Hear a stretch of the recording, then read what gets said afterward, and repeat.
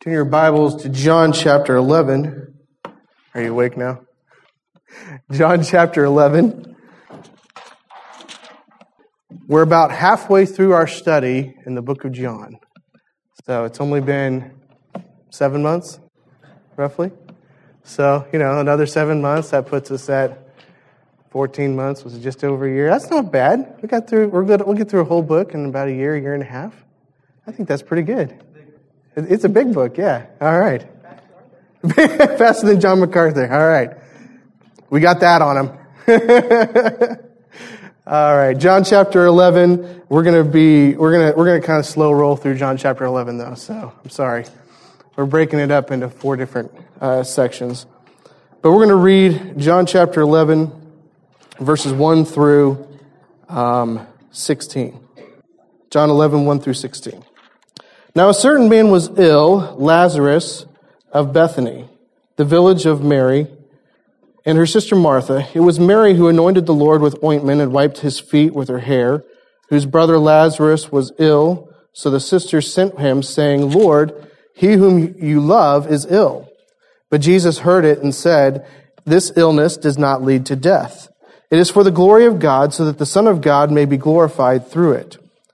Now Jesus loved Martha and her sister and Lazarus. So when he heard that Lazarus was ill, he stayed 2 days longer in the place where he was.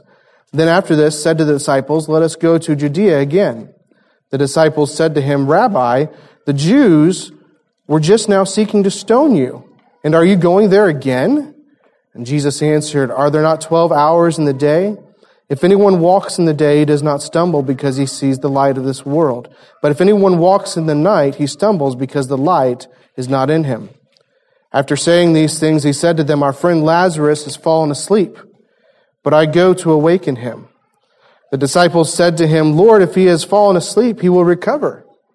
Now Jesus had spoken of his death, but they thought that he meant taking rest and sleep. Then Jesus told them plainly, Lazarus has died. And for your sake, I'm glad that I was not there, so that you may believe. But let us go to him. So Thomas, called the twin, said to his fellow disciples, Let us go that we may die with him. Let's go ahead and open in a word of prayer, and then we'll dig into the passage this morning. Father, we thank you for Christ, as we were reminded of even this weekend at the couples conference, the power of the gospel.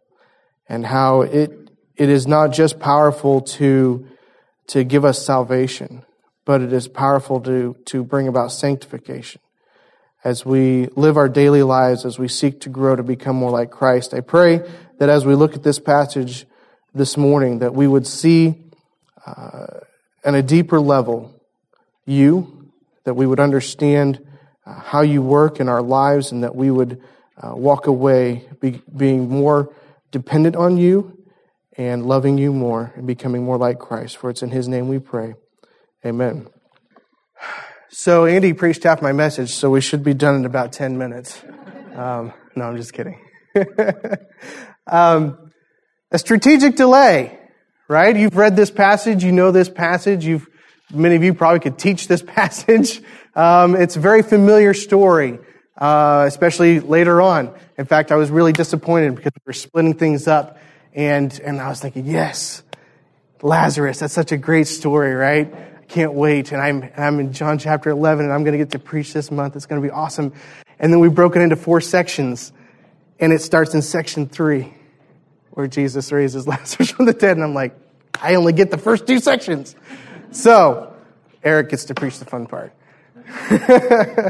But so we're going to be in John chapter 11 for a couple weeks for the month of March.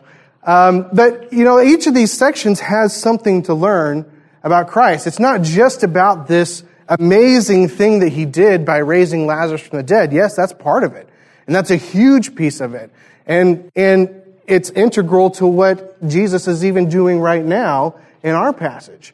But there's something to learn even from these first 15, 16 verses as well. So let's remember our setting here. We just got done with chapter 10. And what was going on in chapter 10? Anybody remember? Okay, yeah, we had the teaching on the Good Shepherd, right? Christ was talking about how the fact that He was the Good Shepherd. Okay, what else was going on? Yeah, they wanted to kill Him. This is becoming a regular occurrence now. If you go back and read, 8, 9, 10, things are starting to heat up a little bit for Jesus. In fact, if I remember correctly, in chapter 10, they tried to kill Him twice, if I remember correctly, but I could be mixing those together. But they wanted to kill Him. They didn't like the things that He was saying. It's one thing for Him to say, I am the Good Shepherd. It's a whole other thing for them if He says, I am the Son of God, right? Because then He equates Himself with God, with deity. And so they're okay with the Good Shepherd part, but as soon as He says, I am the Son of God, that's blasphemy. And that deserves death. And so they were taking up stones to kill Him. And I just want to jump back a couple verses in chapter 10 to get our context a little bit. Just in verse 40, John chapter 10, verse 40, 39. Again, they sought to arrest Him, but He escaped from their hands. Verse 40, He went away again across the Jordan to the place where John had been baptizing at first. And there He remained, and many came to Him, and they said, John did no sign, but everything that John said about this man was true.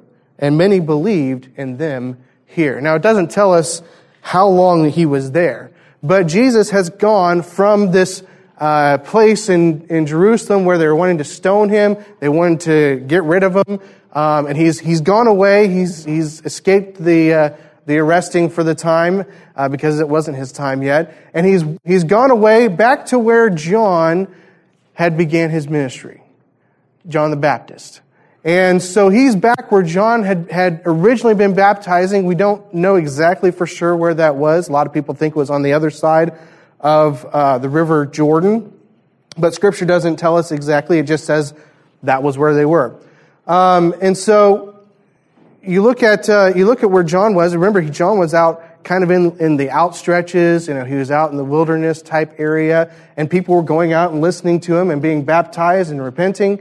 And so Jesus is out there. And these people were familiar with John the Baptist. They were familiar with the things that he was teaching. They were familiar with the prophecy that he was giving about this one who was going to come. Remember, John said, the one that's going to come, I'm not even worthy to unfasten his sandals, right? And so they're looking at everything that Jesus has done, these people who are there, and they're coming to Jesus and they're seeing, this is what John was talking about. This is the guy that John was saying was going to come. He's doing everything. John couldn't do these miracles, but John told us about this guy, and he's the one. And they believed. And so Jesus now has gone from this really antagonistic crowd to a crowd that is kind of adoring. They're coming to Him, they're believing in Him, they're following Him. It's kind of back with things like the things were before He started claiming to be the Son of God. And so I want to take a look at this passage as we understand the context, as we understand everything that's gone on. Let's look at, I want to look at three things in this passage, and it's just the way my mind works. They're 3 P's, all right? So we're going to look at the people, the problems, and the plan. The people, the problems, and the plan, all right? Eric's just laughing at me because I don't know. I get stuck, and it's always P's. You ever notice that? I don't know. P's or C's. I don't know why. I always get stuck on P's and C's. Those are easy though. People, problems, plans, So we're going to look at that this morning. But let's look at the people first. Who are the people who are involved in this story? Especially the main ones. Obviously we have these people who are coming to Christ and they're believing in Him and they're following Him. But I really want to take a few minutes and just put ourselves in the mindset of these people who are involved. All right? And I see really a couple different groups. One, we have Jesus, who is the main character, right? We have some secondary characters who are the disciples. So they're there. And then we have 3 people who are mentioned. Who are they? Mary, Martha, and Lazarus. All right, just making sure you're awake and paying attention. All right? Mary, Martha, and Lazarus, right? And they're siblings, right? They're a family. And so we have these 3 people, and I just want to take a minute and go through and think through this scenario from their perspective. And I want to start with those last 3. I want to start with Mary, Martha, and Lazarus. Okay, Of course, Lazarus, we don't really know a whole lot about him. We know about Martha because she was the busybody, right? She was the ultimate servant. She was the one running around trying to make sure everything was done, that everything was taken care of, that there was enough food on the table and everybody's glass was full. And she was really angry because Mary wasn't helping at all. And Jesus had to rebuke her and say, Mary has chosen the better thing, right? Because Mary was sitting at the feet of Jesus and learning from Jesus. And then John also tells us about actually what's coming in John, where Mary breaks open the ointment, right, on Jesus and anoints him for his burial, as we look at that in context of all Scripture. And we see that interesting dialogue about the expense of it and how it should have been sold and given to the poor and everything like that. So there was a closeness in this relationship that Mary and Martha and Lazarus had with Jesus. In fact, if you look back in verse 3, look at how the sisters said this. It says, "So the sisters sent to him, saying, 'Lord, he whom you love is ill.'" He whom you love is ill. And John kind of makes another very clear statement in verse 5. It almost seems a little out of place where it is, because it's just a sentence. It's just kind of right there. But John says in verse 5, "Now Jesus loved Martha and her sister and Lazarus." Why would John make such a big deal about this? I mean, doesn't Jesus love everyone? I mean, we sing it in children's church. Jesus loves the little children. All the children of the world. Yeah, very good. See, she knows it. All right. Jesus loves everybody, right? We look at John 3:16, "For God so loved the world that he gave his only begotten Son," right? And so we know that Jesus loves everybody, but John's telling us that there is a special relationship here.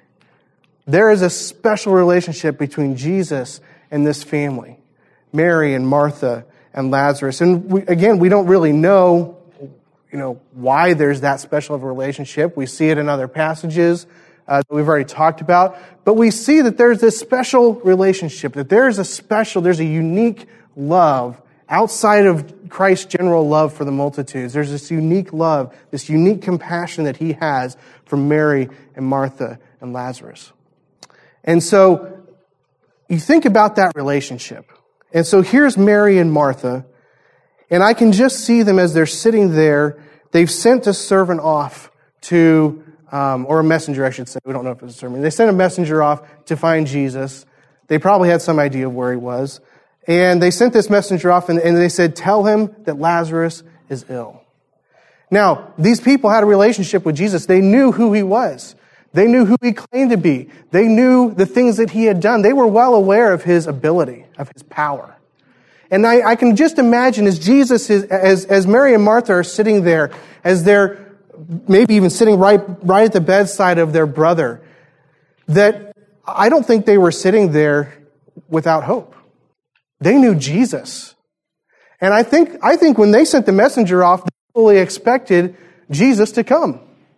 They fully expected Jesus was going to come and he was going to speak or he was going to touch and Lazarus was going to be made whole. In fact, they probably had even heard of the official son. When Jesus didn't even go to him, he just said, "Your son will be fine, will be made whole," right? And the man believed and he went home and his son was healed that same hour. And so they probably even thought, well, even if he doesn't come, once the messenger gets there, we'll be fine, because he'll just say, "Lazarus be healed," and Lazarus will be healed. So I can just see Mary and Martha sitting there by their side, expectantly waiting either for Jesus to come or for Lazarus to just all of a sudden start making this turnaround. And it doesn't happen. And we don't know exactly when Lazarus died. We don't know exactly how far Jesus was from there. It's very possible that he died even that day that the messenger was sent. Because we know later on in the passage that he's been dead at least 4 days by the time Jesus gets there. And so I can just see Mary and Martha sitting there waiting, expecting, knowing the power that Jesus had, knowing that he loved them. They weren't just some random person in a crowd. They were loved by Jesus. They were personal friends with Jesus. They weren't just somebody that he came across, sitting up in a tree. These were close personal friends of Jesus. Surely he's going to save Lazarus. And I can just see as they sit there and they watch Lazarus take his final breath. Just think about what's going through their mind.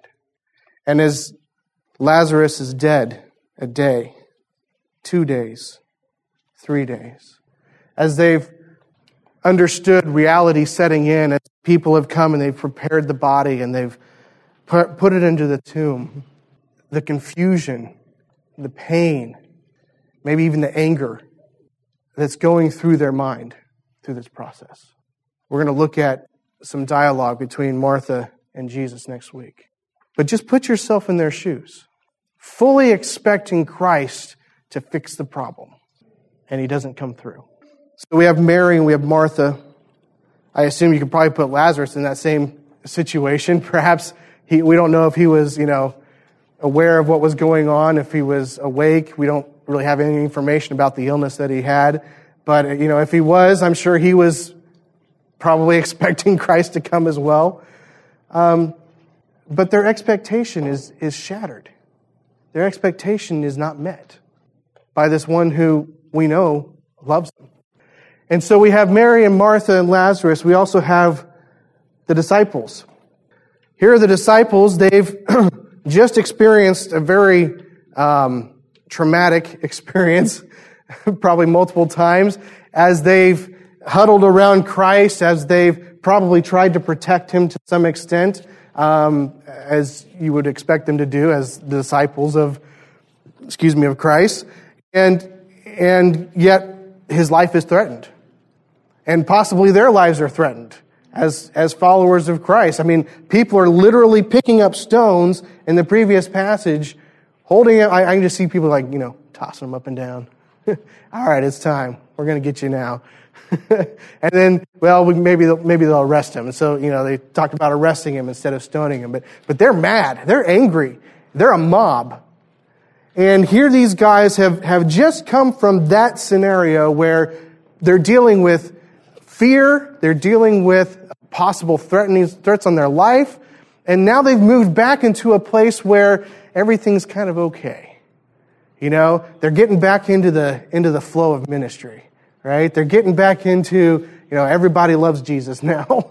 Life is good. Everything's going well. We're back to people coming to Christ, and they're not wanting to stone him. They're wanting to follow him. They're wanting to believe in him. And we know that they were involved in the ministry around Jesus. We don't know everything that they did, but they were dealing with the crowds as they would come to Jesus. So they had responsibilities. They had things that they were doing. And so their mind is probably just coming off of this level of fear, and it's starting to relax a little bit. It's starting to get back into the flow of how things used to be. And this happens. We'll get to the problem in a second. And then Jesus. Jesus, a lot of times I feel like, at least myself, I look at Jesus and I forget that he is a man. We look at Christ and we know that he is God. We know that he is the Son of God. We know that he lived a perfect life. And I think a lot of times when we think about that, we forget that he was a man too. We're like, oh yeah, he was a man because obviously he was flesh and blood, right? He was a man because he had to be so that he could die on the cross. I mean, that was part of the requirements to be able to fulfill the law, to be able to pay the debt that we all owe. But he was a man just like the rest of us are. He was a man who felt pain. He was a man who had family relationships, probably had family conflict. He was a man who loved others, intimate. And he was a man who probably didn't feel fear because he was God, but he certainly felt heartache. In fact, I'm going to steal from somebody else's sermon later on, but John 11:35, we read these two simple words as he's standing before the tomb, and it says that Jesus wept. Did he forget what he was about to do? No. He was just overcome as a man by emotion. by his love, by his loss. So yeah, he's involved in ministry, and he knew before time began that this was going to happen. And yet, even he is affected emotionally by what's going on in this passage. Because he loves Lazarus. He loves Mary. He loves Martha. And so, these people, put yourself in their mind's eye as we go through this process, as we look at the problems here in this passage, as we look at these issues that each of these groups deal with. And I see three problems. The first one starts out pretty obvious, and that is that Lazarus is sick. Lazarus is sick. That's what they sent to him, right? They said, the one whom you love is ill, right? He's sick. There's something wrong with him. Again, we don't know what the issue was. We don't know what the sickness was. But he's sick. There's a problem. And we need you to fix it. Was kind of the implication there. The one that you love is sick. You know, it's interesting. Jesus says in verse 6, so when he heard that Lazarus was ill, he stayed there 2 days long in the place where he was. Then after this, he said to the disciples, let's go. I'm sorry, go back to verse 4. That's what I was looking for. Back to verse 4. But Jesus, when he heard it, said, this illness does not lead to death. This illness does not lead to death. Now, did Jesus lie? Because a few verses later, I'm reading that Lazarus is dead, right?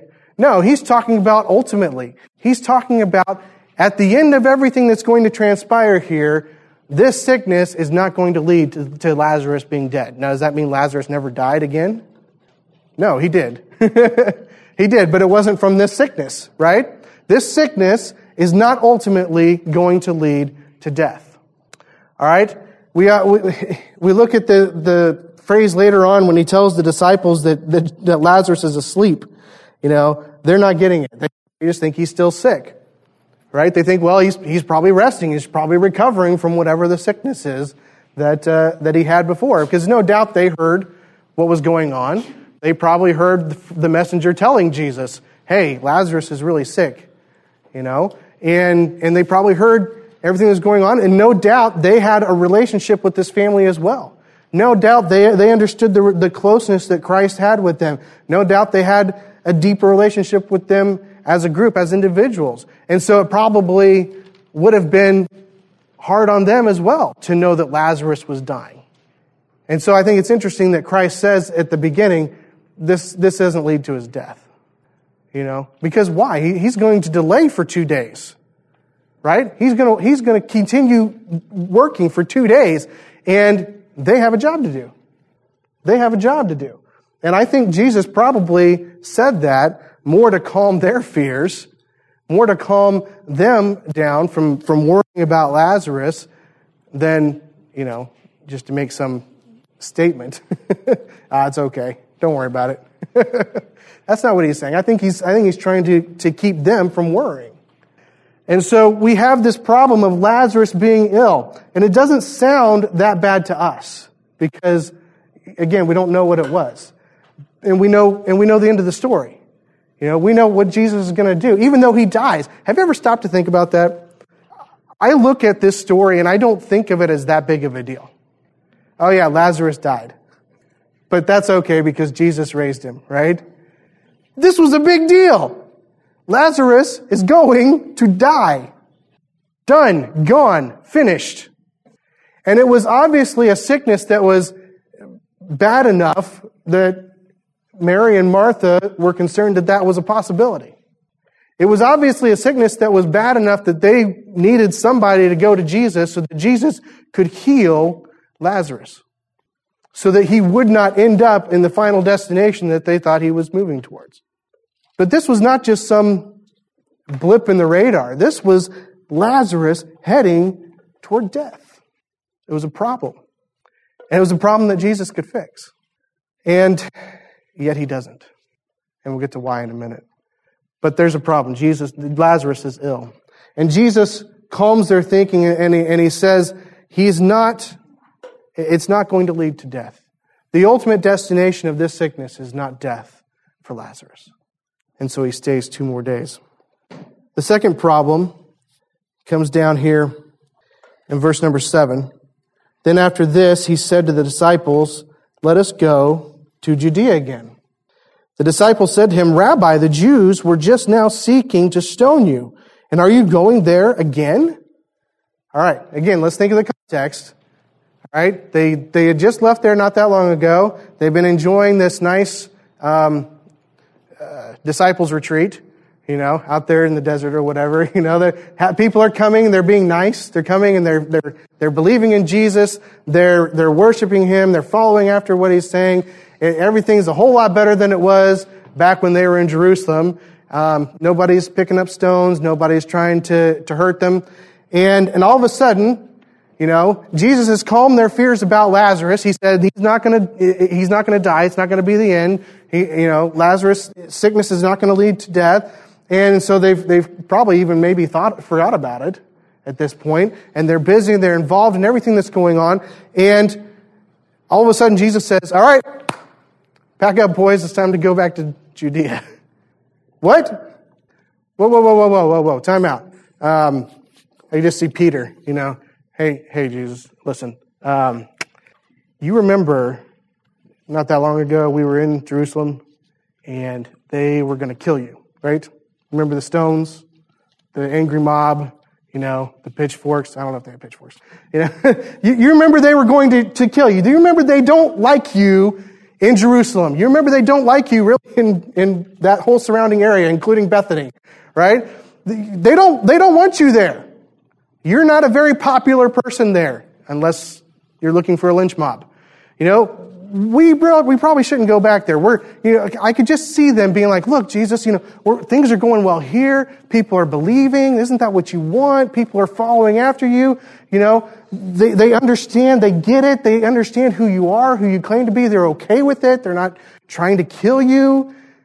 And Jesus says, "We have to go." It's interesting what he says right before his explanation, though. He kind of rebukes them a little bit. He uses an analogy that he's used before. He says, let's read it. Verse 8, verse 9, Jesus answered, "Are there not 12 hours in the day? If anyone walks in the day, he does not stumble, because he sees the light of this world. But if anyone walks in the night, he stumbles, because the light is not in him." Jesus is giving us kind of two analogies here. He's used this analogy of working in the day, right? He's used this before. He says the night is coming when no one can work.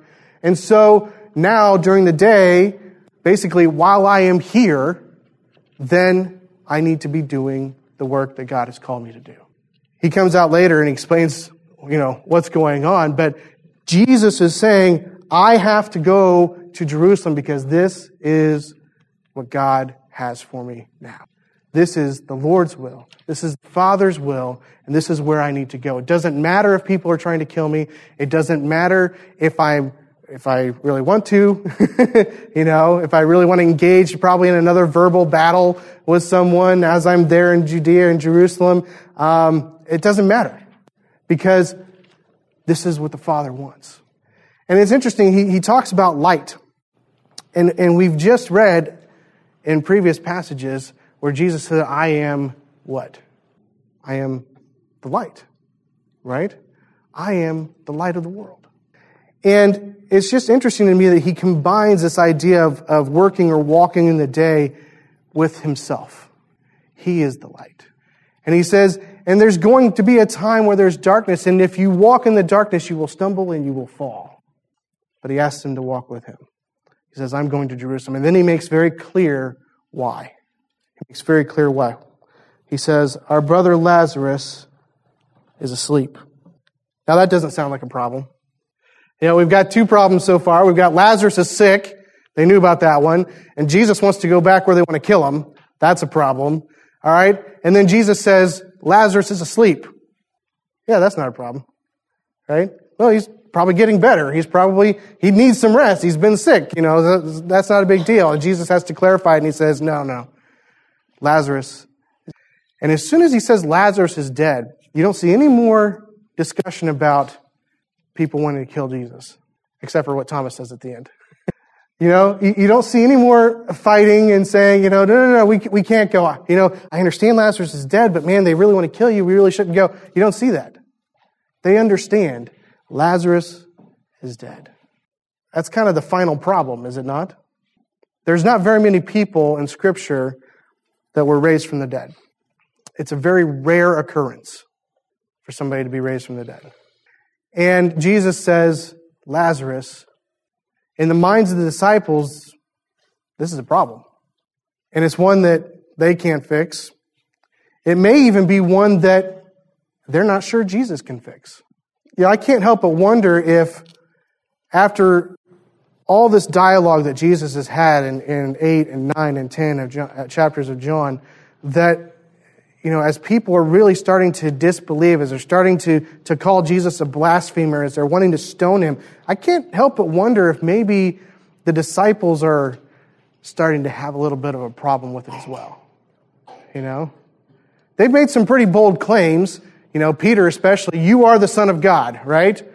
And Jesus has said to him, blessed are you because the Father's the one that's shown it to you, right? You didn't learn that by flesh and blood. It's God who has revealed it. And so I can't help but wonder if maybe through all of the things that have been happening, if these disciples are maybe thinking, man, is he really the Messiah? I mean, maybe he's the Messiah, but is he really God? Is he really the Son of God? And so Jesus allows this problem to come. What we would see is the ultimate problem. Death. Something none of us can escape. Something none of us can fix. But Jesus had a plan. Jesus had a plan. There's two reasons why Jesus delayed. We call this a strategic delay. There's two reasons why Jesus delayed. And he gives us both of them. I don't have to come up with them. Right? He gives us both of them. The first one is found in verse 4 when Jesus said, this illness does not lead to death. What is it for? He says, it is for the glory of God, so that the Son of God may be glorified through it. The first purpose for Jesus delaying and coming to Lazarus was so that God would be glorified. Now we sit here and say, I think God probably would have been glorified if he'd healed him too. Could God have gotten glory from healing him? Sure. He's done it before. Think about this. When Jesus gets there, how long has Lazarus been dead? What? 4 days. Think back on the people that you know that Jesus has raised from the dead so far. Any of them been dead 4 days? 3 days was kind of the cutoff. Okay, now we know you're dead. In the Jewish system, right? 3 days. Why was Christ dead for 3 days? That was how they made sure it wasn't a swoon or it wasn't some sort of catatonic state. There was after if you're out for 3 days, you're dead. You ain't coming back. All right, and so he's healed other people. He's brought other people back to life. Again, few, but they've always recently passed away. And here, Lazarus is dead 4 days by the time Jesus comes. I'm not preaching somebody else's message. You know what's going to happen, right? He's dead 4 days before Jesus comes. Talk about glorifying God. Talk about showing off the power of God. To not just take someone who died a few hours ago and raise them back up, but to take someone who by now stinketh, to use the old King James vernacular, he don't smell so good because he's been dead 4 days. To take someone like that, whose body is already starting to decompose, and bring them back to life in an instant. That's power. And he says this is not leading to death ultimately because it's for the glory of God. Because it's going to be obvious who I am when I take care of that. And then it's interesting, near the end he says there's a second reason. There's a second purpose in this plan of delaying to go see Lazarus. It starts in verse 14. Then Jesus told them, plain, Lazarus has died. And for your sake, I am glad that I was not there, so that you may believe. Didn't they already believe? See, this is why I think maybe they were starting to kind of lose a little bit of this belief that Jesus really was who he said he was. Sure, he could be the Messiah, He obviously had lots of power. He obviously had ability to do things that no earthly man could do. He obviously was sent by God, but maybe he really wasn't God. And Jesus says, I've delayed, and this, I've allowed Lazarus to die, and I've allowed him to be dead for 4 days by the time we get there, not just to display my power and who I am, but so that you, who have walked with me all this time, who know me, would believe. Believe what? Believe everything that I've been talking about myself in the previous chapters. Believe that I am the Son. Jesus had a plan. He wasn't just being cruel. He wasn't just being uncaring. He wasn't just caught up in everything that he was doing at the time. He had a plan. He had a purpose for his delay. It was strategic. There was a purpose in it. And it was so that he would be glorified, and it was so that the faith of the disciples would be increased. The question is, how does that apply to us? 2 minutes. How does that apply to us? I don't know necessarily where everyone is in your life this morning. I don't know what struggles you're going through. I don't know what troubles you might be going through. Some of you I do. I don't know what heartache you might be going through. I don't know what God is allowing to happen in your life that you may be thinking, why this? You may be thinking, I'm trying to serve you. I'm trying to do what you want me to do. I don't think there's any sin. I don't think there's anything that I've done that has caused this to happen. Why are you allowing this to continue in my life? And we look at Scripture and we see the promises of God, and we see that He promises to walk through these things with us. He promises never to leave us or forsake us. He promises us that He will provide, that He will be there for us. And yet so often we go through things and we wonder where He is. Do we not? And you may be there this morning. You may be going through something that nobody else even knows about, but God knows about it. And you know God knows about it. And you're wondering, where are you? Can I submit to you this morning that maybe it's just a strategic delay? God never fails to fulfill His promises. He never does. He never has, and He never will. And so, yes, He is with you. Yes, He will be with you. Yes, He will give you the strength to make it through. Yes, He will provide a way of escape. But it will be in His timing. And His timing doesn't always match with our timing. Mary and Martha would have really liked Jesus to come about 3 or 4 days earlier. But that wasn't His timing. Because if He had, He would not have gotten as much glory, and their faith would not be increased. Perhaps what God is doing in your life today is not punishment. It's not just there to make your life harder. It's there so that when God steps back in, He gets glory. And when God steps back in, our faith is increased. Because that's what He does. Sometimes He uses a strategic delay to bring Himself more glory and to increase our faith. Father, we thank You that we don't know all the answers. We thank You that we are not omniscient like You are. And although at many times we would like to be, we like to be in control, we know that You are much better at being in control. And Lord, I pray for maybe many in our congregation this morning who are going through struggles and going through hard times and probably in many cases don't understand it, don't know why. And Lord, we are weak and feeble people, and we can turn so easily from trust to doubt. I pray that You would help us to continue to be faithful as we know that You are faithful. I pray that You would help us to continue to trust, knowing that You will fulfill Your promises, knowing that You are right there with us.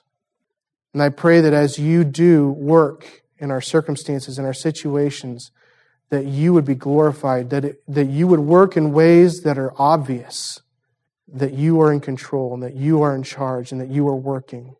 And I pray that through that, our reaction and the view from others would be glorifying to You. And I pray that through that, our faith would increase. So that as You take us through other things, through darker times in days ahead, that we would have the strength and the faith to go through it. because of what you're doing with us now. And we will give you the praise and the glory and the honor for it. In Christ's name we pray. Amen. All right, we've got about 6 minutes. We'll split up into our application and implementation time. Kids, you can go ahead and head on down to the children's time, and I'll be there momentarily.